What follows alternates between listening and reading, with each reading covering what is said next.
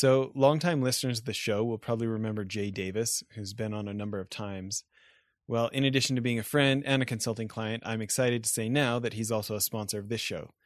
Last year, when I was spending a lot of time at his company's office, he started a new company called Pillow Cube, which is this awesome memory foam rectangle pillow that's tall enough for me to be a side sleeper but not have to have my head sag down like when I try to fold over my regular pillows. It's really pretty amazing, and for any side sleepers like me, it's great so we don't have to wake up with shoulder pain. On top of that, it's been really fun for me to see him have so much success because it's been selling like crazy. Anyways, if you're a side sleeper, I highly recommend going to pillowcube.com and getting one for yourself. With an audience. Like I really believe in the 1,000 fans from Kevin Kelly. Who find that customer, really define who that is. Might change over time, but who is that future customer that you want, and deliver something amazing to them, remarkable, be indispensable to them on a regular basis. And then you will just see the magic happen. And that's where I think a lot of people make that mistake. And the thing is, it's doable. You just have to do it up front. And that's why I tell people, do the work up front. Put the months in ahead of time to figure out who is that audience. Welcome to Innovation and Leadership, where I interview uncommonly high achievers like top investment fund managers, elite special operations soldiers, startup CEOs who sold their companies for billions of dollars, pro athletes, Hollywood filmmakers, really as many different kinds of experts as I can. The whole idea is to hear how they did it and then what advice they have for the rest of us that can be applied to the organizations we're trying to grow and innovate. Thanks for listening, and I hope you enjoyed today's show.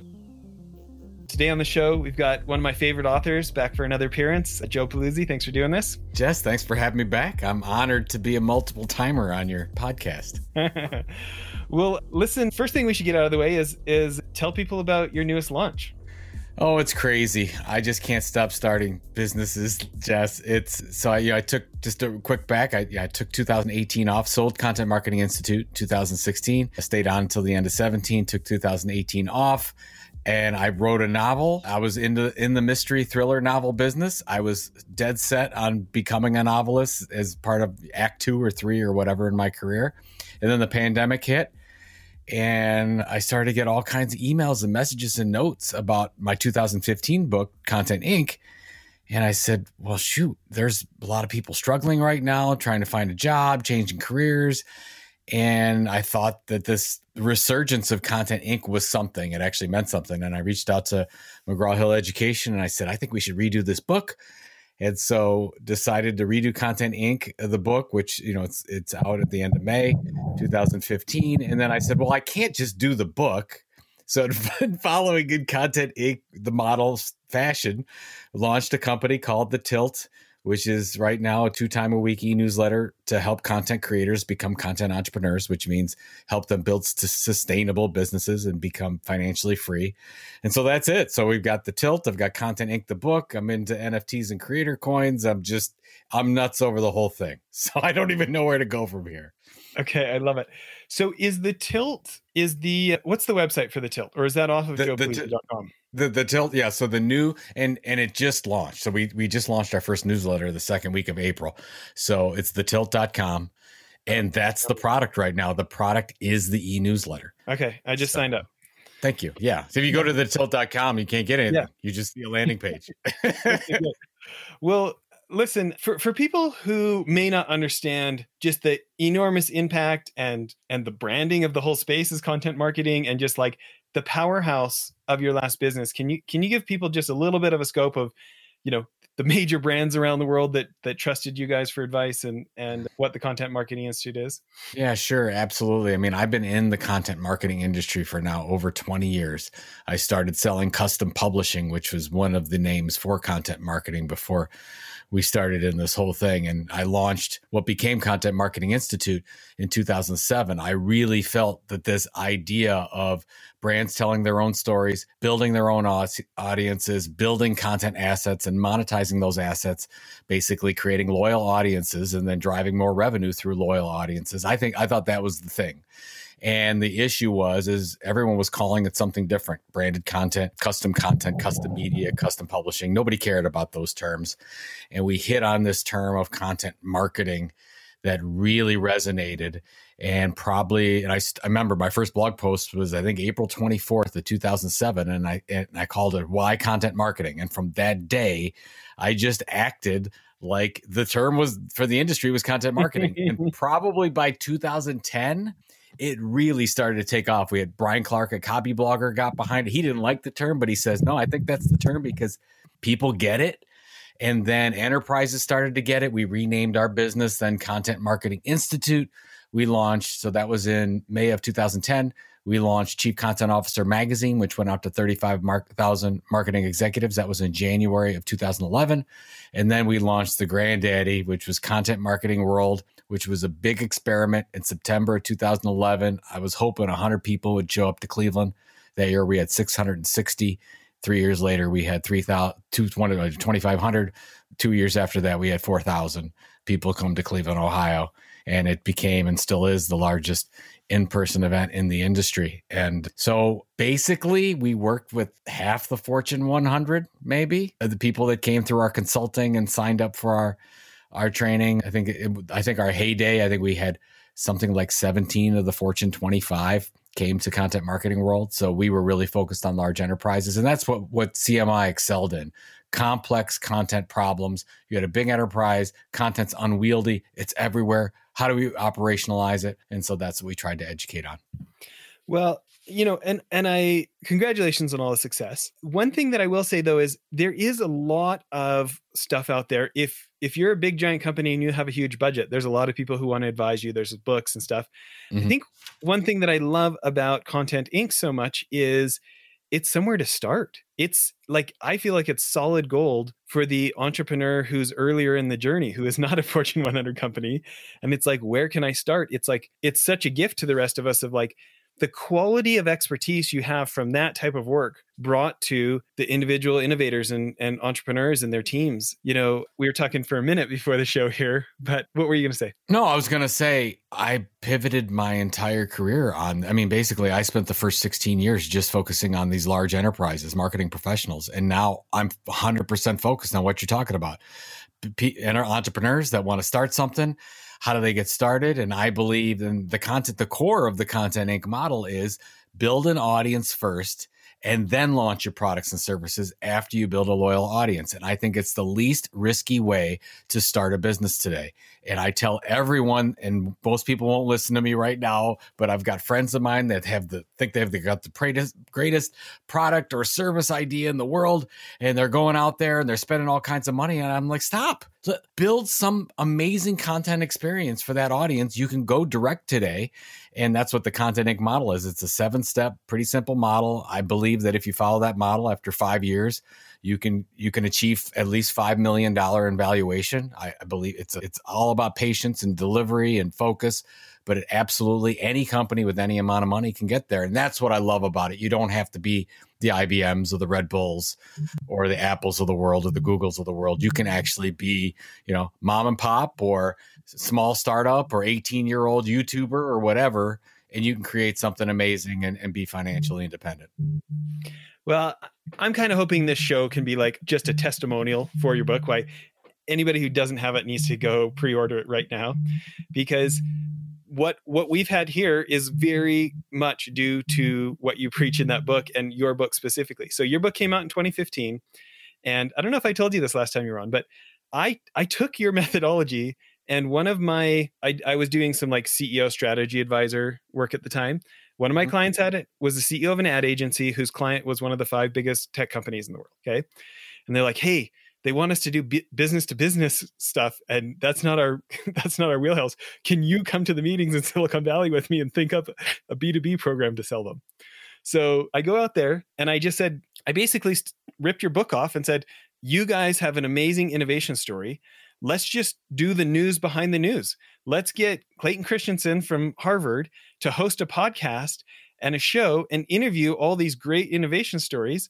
And then you guys get to tell the story beyond the soundbite and look at all the internal stuff of you can do stories on yourself and bring this all in. And they're like, oh, that's great. And then I cold called Clayton Christensen at Harvard. He said, yes. He said, if my son will host it with me, I'll do it. And then they proceeded to not execute, right? So, oh no. So about a year later, I was like, man, that's such a good idea. I should just do that. And so 5 years ago this spring, 600 episodes ago, I started this show and I just did it myself. And I didn't exactly know what we were going to do, but I believed you have build an audience first. And, since we've talked last, now I've gotten over 120,000 downloads a month, and we get to interview all these billionaires and Fortune 500 CEOs and pro athletes. And I said, Danny Glover on the show and people like this, right? And in that meantime, you write Killing Marketing. And I'm like, yep, that's the way. We need to turn this into like a profitable media arm. And this year we got full-time advertising representation. And we're building a for-profit media business so that we can sell our real estate investment that is the company we ended up building. And 600 episodes of building an audience, and now we've got something to sell them. Oh my, this is an awesome case study. This I is just awesome. feel like you gave me the blueprint, and every time we bring on new staff, I just make them read the books. Hey, you got to read these 2 books. This is what we're doing. Oh, God bless you. That is awesome. I did not know all of it. I knew some of that. I did not know all of it. And that's you're doing exactly what I think is a perfect way to do it. And it sounds like the plan. I mean, has it taken longer than you thought? I mean, that's usually where people lose it, is they don't have the patience and they don't execute it. But if you can make it through that 2 to 3 year barrier, I mean, where did you find that you got stuck, or did you get stuck, or maybe it's just working perfectly? You know what? I didn't get stuck because I was putting guests on that were so interesting. I wanted to learn from these people, right? And then I get to a new audience 5 days a week because the show goes out to these people, right? But I ended up not getting nearly so much benefit from my audience as from my guests. Mm-hmm. I have guests that are now contract employees of ours. I have guests that are clients. I have guests that have become personal friends. It's really the guests that have been the best thing for us, even more than the audience. That's incredible. Well, congratulations. I mean, you did the work, and that's where some people have a great idea. They have a great concept. They go through, they start with the model, and then 9 to 12 months comes along, and then they just don't consistently deliver, and they lose it. And they say, okay, it didn't work. And I'm like, you got to get through the tough times. Because it took us with Content Marketing Institute, it really took us a good solid 20 months to really find that everything was working, to get what we call in the book a minimum viable audience. And you get to that, then you try your first revenue opportunity, sales opportunity, and then you diversify and things go from there. And they're doing what you're doing. Then you build out basically the media or content empire. It's perfect. Well, and I got to tell you, by just, like you said, we just followed your advice. We just stuck with it. And we just believed you when you said your number one most important thing is consistency. And I tell you, we messed up once. We had a junior guy in charge of some things, and we weren't doing our tracking well enough. And at this point, we were back on weekly episodes, and 4 weeks in a row didn't actually get posted. And we lost a third of our audience, and it took us a year to get that audience back. Isn't that crazy? So we just believed you on set an expectation, and it's changed because we started off 5 days a week. We went to once a week for about 3.5 years. And then we just went back to 5 days a week a year ago. And so expectation setting was a little different, but once we change, we really stick with it, And it's been absurd, like now, we got reached out to by Bloomberg. We produce podcasts and videos for Bloomberg now. It's what you said was going to happen really happened for us. So thanks for giving us the instruction manual. You did the work. I'm just glad the model works. And that's where, when I started to figure out what ultimately became the Content Inc. model, it was just, this is how we launched the business. And I had a hypothesis, and I wanted to find out, is this a replicable thing? Like, are there other businesses out there? And that was the best part about it, to find companies like yourself and Copyblogger and Social Media Examiner and all these amazing companies that started with this audience first model, and nobody talks about it. You've got people like, I love Peter Thiel. I love his books. I love what he's done in the venture space, but he always says, you got to create the greatest product in the world and become that unicorn. And I'm like, no, I don't think that's right.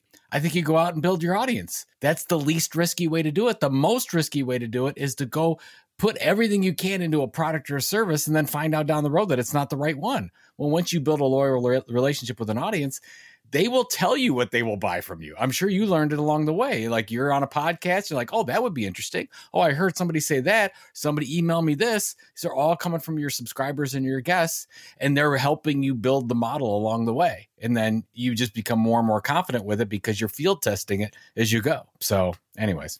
Well, I'll tell you what, it's obviously not the only way to build a business, right? Yes. But to me, it's such an unfair advantage. It gives you so much room to be wrong. We had one of my heroes on the show, Steve Blank, in the fall last year. Famous Stanford professor, wrote all these books, but before becoming a professor 20 years ago, he sold his 8th startup for $8 billion. Okay. Oh, geez. And if you know the book, The Lean Startup from Eric Ries, Sure. this is the professor he's always talking about. This is Okay, Steve got Blank it. okay. So, we had been building our fund thinking, oh, everybody wants to be like us and wants to be the general partner of a fund because GPs make so much.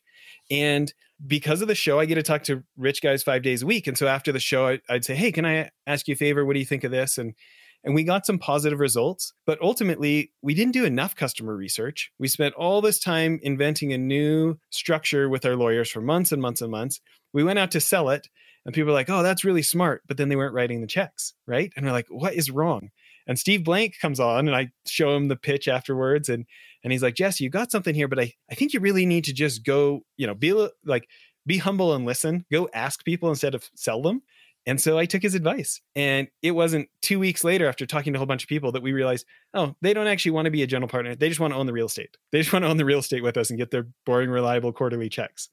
So we scrapped the whole thing we'd been working on for a year and a half at the end of last year, worked with the new set of lawyers, and literally yesterday finished our new set of paperwork. And we are now going to sell them what they actually want. And what's funny is we already have pre-sales and this thing hasn't even existed yet. And it was the forgiveness of I have genuine relationships. I got to scratch their back first and profile them here, right? And so I got to go back to people and go, okay, I realized the first one was a misfire. How about now? And they're like, oh, yeah, and they're literally giving me the numbers of how much to save for them, Oh my God, sign me up, right? Oh, that's the perfect. Yeah. Oh, so good. But it wasn't most people are like, oh, great. What investors do I go to? I have an absurd Rolodex of people who I've scratched their back first, right? By profiling them on the show and just tried to be genuine and become actual friends. And I really don't even care if they all become investors. I'm just happy to give solid advice from my ideal customer base, right? And, lucky for us, some of them have already said these different accredited investors say they want in, So anyways, if anybody isn't getting the picture, they need to go pre-order the next edition. Okay. Question. Okay. Yeah. Is there going to be an audio edition of the new one? Absolutely. It's just funny because I just finished it a few days ago and it will be out in time. So the book is supposed to come out May 25th. Generally what happens when you publish a book is Amazon will release it whenever they want, whenever they get the copies in. They won't stick to the release date. So generally a week before Amazon will release it, everything else will release on the 25th. But yeah, I read the whole thing myself as I always do. 7 books, and the only one I did not read was my fiction novel, but everything else I've done and I enjoy doing it. It's kind of a bear to do, but it's definitely worth it. So absolutely. It'll be already ebook, everything. The whole thing's ready to go. So I have a premise. I'm interested if you see it differently than me. Okay. I feel like Content Inc. is how to go from zero or just wherever you're at to your hundreds of thousands up into the early millions as a business. And then from there, Killing Marketing is how to go to the next level. Do you see it different, or what do you think? No, that's probably correct, because Killing Marketing was written for, and however you define an enterprise, you have to have lots of moving parts. You have to have politics. You have to have some additional resources. But that said, what I tried to do, so hopefully you'll see this with the new Content Inc. business model, I changed it. So the old Content Inc. model was 6 steps. The new one is 7, and the 7th step is sell or go big. So basically what happens when you go from zero within 12, 18 months, you got hundreds of thousands of dollars in revenue, hopefully 2 to 3 years, you're banking, a couple million. And then you get to that, 5 million, 7 million, 10 million mark at year 5 to 7, something around that. At that moment, as a business of any size, in outside of any business model, you have to make a decision. Am I going to scale this thing or am I going to sell it? Because you've got to start making decisions. I got to actually grow up and start taking some of this more seriously than how we're doing it. So what we've added from Killing Marketing is we really put in some of the things about here's how you can look at it to go big. For example, we go through all the different 10 plus revenue options in Content Inc. I didn't used to have that. We just talked about, here's a bunch of revenue things. But we really took the construct of Once you have a loyal audience in the middle, you have 6 different direct revenue lines that you could look at right away: advertising, conferences and events, premium content, donations, affiliate subscriptions. And then on the outside, you've got 4 additional choices of indirect revenue. I've got products, services, create better customers, more loyal customers, increase yield with them, whatever the case is. We took that from Killing Marketing and put that right into the Content Inc. model. So what we've got at the latter chapters of the book are, you can either look at companies like Content Marketing Institute, where we got to about $10 million in size and we decided to sell, or you could be somebody like a Social Media Examiner or an Entrepreneurs on Fire, where you say, no, I want to be this size of a business and be successful. Or you could say, oh, I want to be like a Red Bull Media House, or I want to be like an Arrow Electronics and take my small little content shop and blow it out into something huge. So that's where we're at. I love the way you're going with it, but hopefully when you just read that book, you can say, I can get that with the one book. So we'll see how we do. Yeah, I love it. Yeah. Listen, when you think about people who believe you, we're somebody like me who's drinking the Kool-Aid. Folks like us who we're fans, we're living it, we're doing the consistency. Where do you see people like me not going quite deep enough? Where could we live it harder? Well, there's a couple places that I see right now. I mean, we were lucky enough to analyze and actually talk face to face with about 100 different companies like yourselves. And we tried to figure out, is the model right? What are we doing? What are they doing wrong? So one is, and we're seeing this with all size companies, is you diversify too quickly. So what happens is somebody will identify a content niche, they'll identify the audience, and then they'll immediately say, let's do a podcast, a YouTube series, a Twitch channel, a Facebook group, and 10 other things all at one time. And that always fails. And basically, large brands do this the worst because they feel because they can, they should, and they have to be everywhere their customers are at. And that's a lie. You should not be everywhere your customers are at. You should create an amazing, remarkable content experience on the platform that makes the most sense for you and your business and your audience. So for you, you got the podcast down, you're rocking and rolling. And at some point, maybe you already have, you'll start to diversify out, but you've got to build that base first. Most people don't do that correctly. Go ahead. Well, that rang in my ears a lot because, I've got shiny penny syndrome and I want to do everything. Yeah. Right. So no, we waited until we had we waited until we got this, over 100,000 downloads a month. And now at 600 episodes, we literally just rented a space in town and have been building out our YouTube studio. And we're only now adding the YouTube channel because there you go. Yeah. We know we've got this nailed, and now we're doing it correctly. And most people don't do that. So it's like, I just wrote an article for Search Engine Watch on the whole thing. And it just boggles. I get it because I've been a marketer and I've dealt with marketers for years, but we just want to create everything and we want to do it ourselves and have it be at every channel. And I'm like, okay, if you are a student of how media companies get built and content empires last so long, they focus on one platform and one content focus, and they do so over a consistent period of time, generally years. And then they diversify. So exactly right. That's the one area they always seem to get wrong. I love a bunch of things about Gary Vaynerchuk, but sometimes when he says you need to put out, 15 pieces of content every day on all these platforms, what I think gets lost in the nuance is when you can do that sustainably because you've got a team and your TikTok video actually feels like TikTok and you're like, this is not day one, right? Like we're hoping to become a content factory. We're hoping over time that we get enough folks with enough different expertises that we can be more places, right?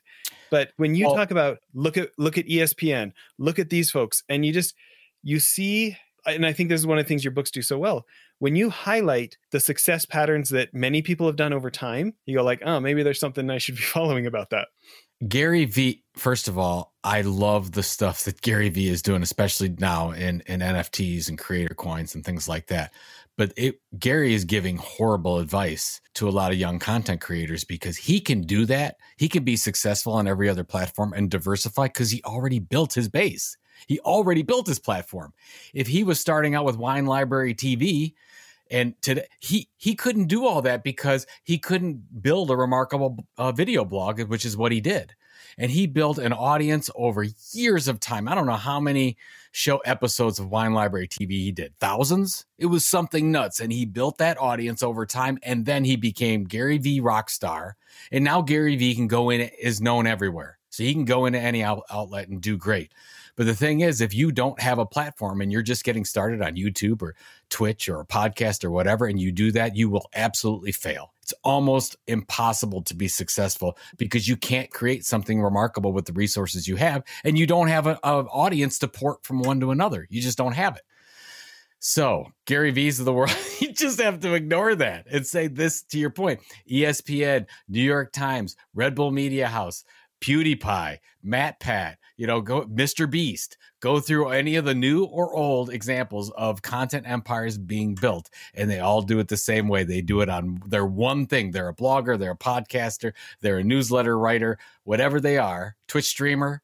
They become great at that. And then when they build that minimum viable audience, like for you, it was 100,000 downloads. For me, it was 10,000 email subscribers when we were with Content Marketing Institute. We get to that point, we look at the math, and we're like, okay, now is the time. So we had an email newsletter and a blog at Content Marketing Institute. They worked in tandem. And then we diversified into a print magazine, believe it or not, Chief Content Officer, and then the event series, Content Marketing World. And that's how it all worked out for us. But yeah, so we just have to keep shouting it from the rooftops that this is the way it's done. And I don't see it, even with more and more social channels. I think it's even more important to create your base on a platform. Well, I think one of the reasons that I have bought so many copies of Content Inc. and given it out and recommended it to so many other CEOs and entrepreneurs is just how doable it feels when you read that book. It's like, I love being inspired by Red Bull, but duplicating Red Bull next week feels like trying to eat the elephant all at once. Mm-hmm. You know what I mean?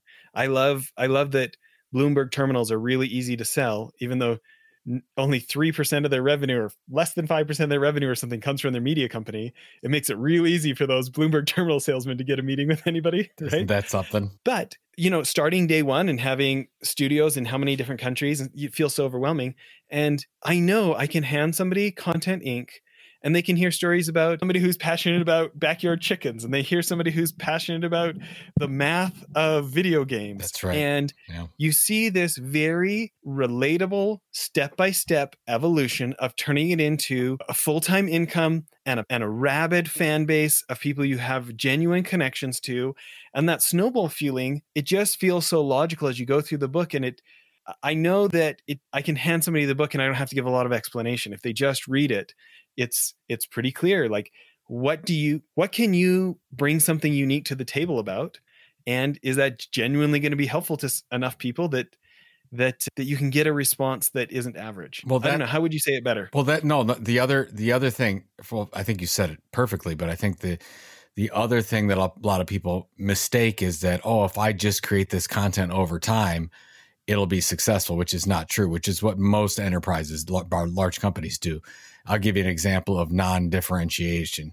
Go type in cloud computing into Google, and what'll come up is Amazon and Oracle and IBM and Salesforce and all their cloud computing content. And just go into it. Just take, 5 minutes and look at it. You know what you'll find? It's all the same. It's all the same. I could take one and put it on the other, and they're not trying to build an audience. They're just using it for SEO, and it's fine, but it's not doing anybody any good necessarily. And when you're starting out with the Content Inc. model, what you have to realize is, okay, sure.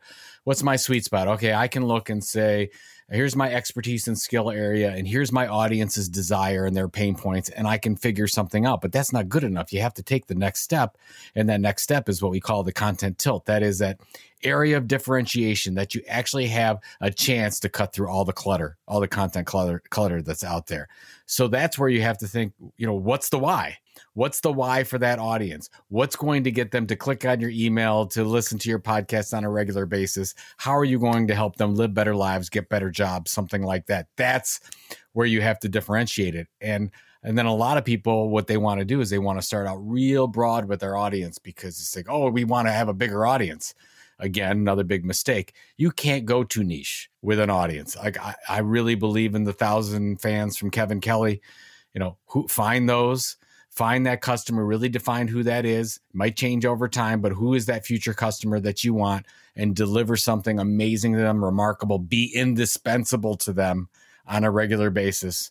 And then you will just see the magic happen. And that's where I think a lot of people make that mistake. And the thing is, it's doable. You just have to do it up front. And that's why I tell people, do the work up front. Put the months in ahead of time to figure out who is that audience and what are their pain points and desires, and what can I deliver to them on a regular basis with the resources I have that could make an impact on their life.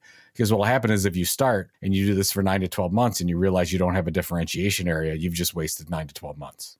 You know, I think about how much you've preached the content tilt all these years, and I'm not surprised that the tilt.com is called the tilt.com. I was lucky to get it.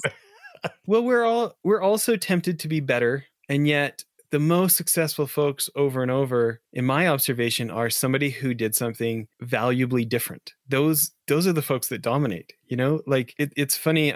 I've got like multiple books started, but the first one I think I'm finishing. Okay, I got a real talking to by one of my clients and friends. She's raised $8 billion for mutual funds, like startup funds, and that's led to an additional 30 billion being raised. Like she knows what she's talking about, right? Mm-hmm. And I'm explaining to her, you know, all these 6,000 or 7,000 pages of Warren Buffett books I read, and going to his shareholder meetings and taking his courses and teaching courses about his methodology and this Warren Buffett book I'm going to write. And she's like, Jess, I already have too many Warren Buffett books on the shelf.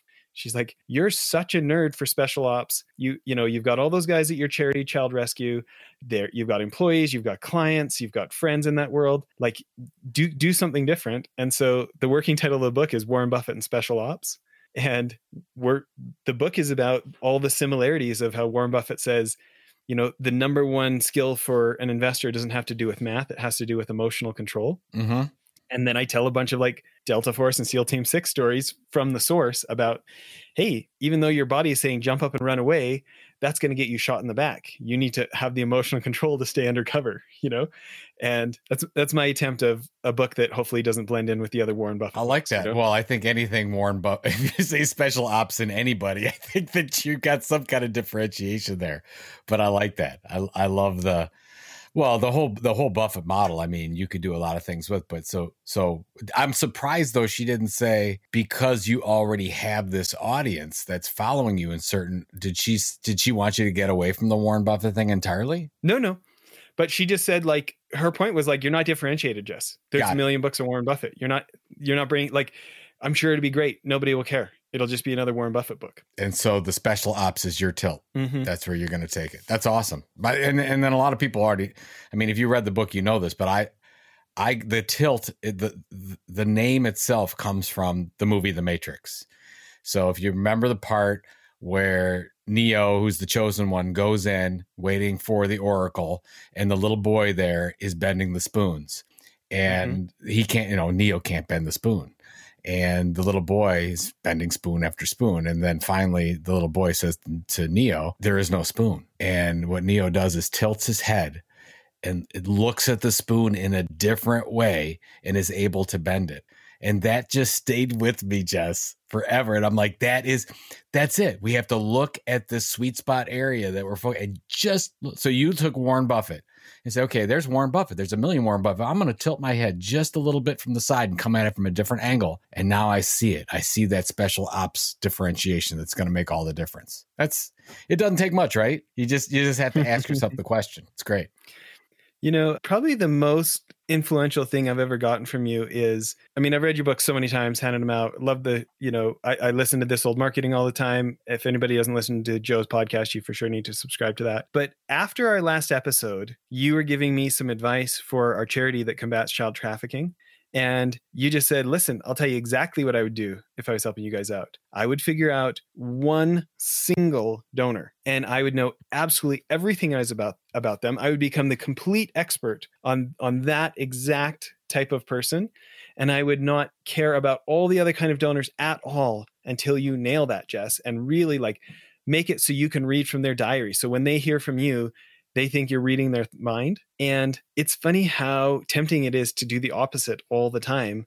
And how often I end up advising CEOs, or I talk to one of the podcasts afterwards and they're asking me some advice. And I'm like, oh, wow, you're trying to ride 3 skateboards at once. You're going to end up on the street.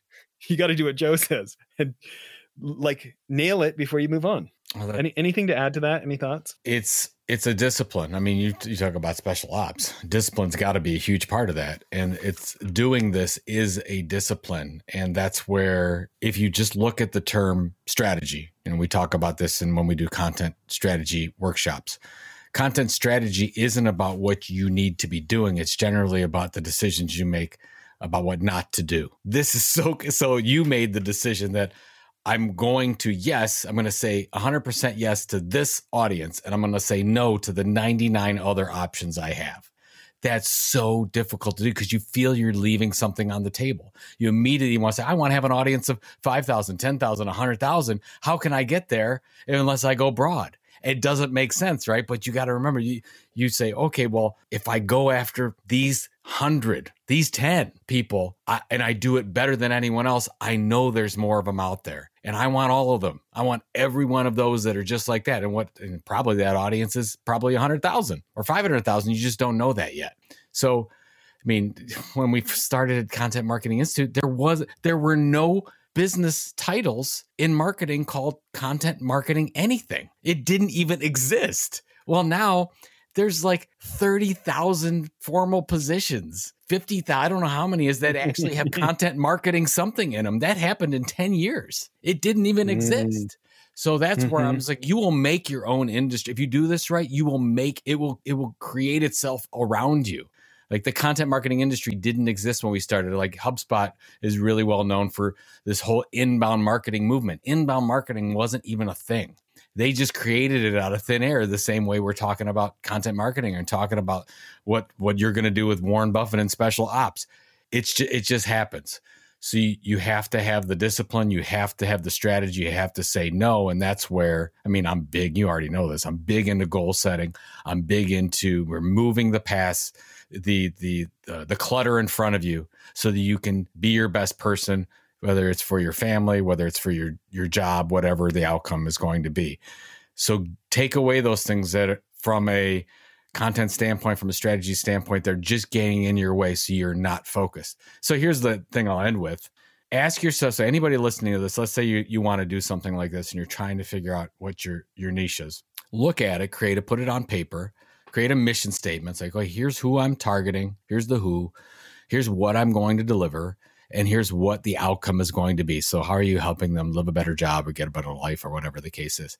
And then ask yourself, if you do that consistently over time, can you be the leading informational expert in the world around that topic? It's a hard question to answer because you're gotta throw the ego there. Say, well, can we really do it? And if you say, yeah, I think we can, then go for it. You've probably got it nailed. If you said, there's no way I can do that with the resources we have, then you've got to go even more niche. You have to find out what that hook is, that differentiation area is that nobody else has. Yeah. So that's what I would say. That question, I ask that question to marketing teams all the time. I'm like, well, here's all the content you're creating and email newsletters and videos and everything. You put it all together. Can you guys be the leading informational expert in this area? And they'll all laugh. I'm like, well, what are we doing here? Are we wasting time? Yeah.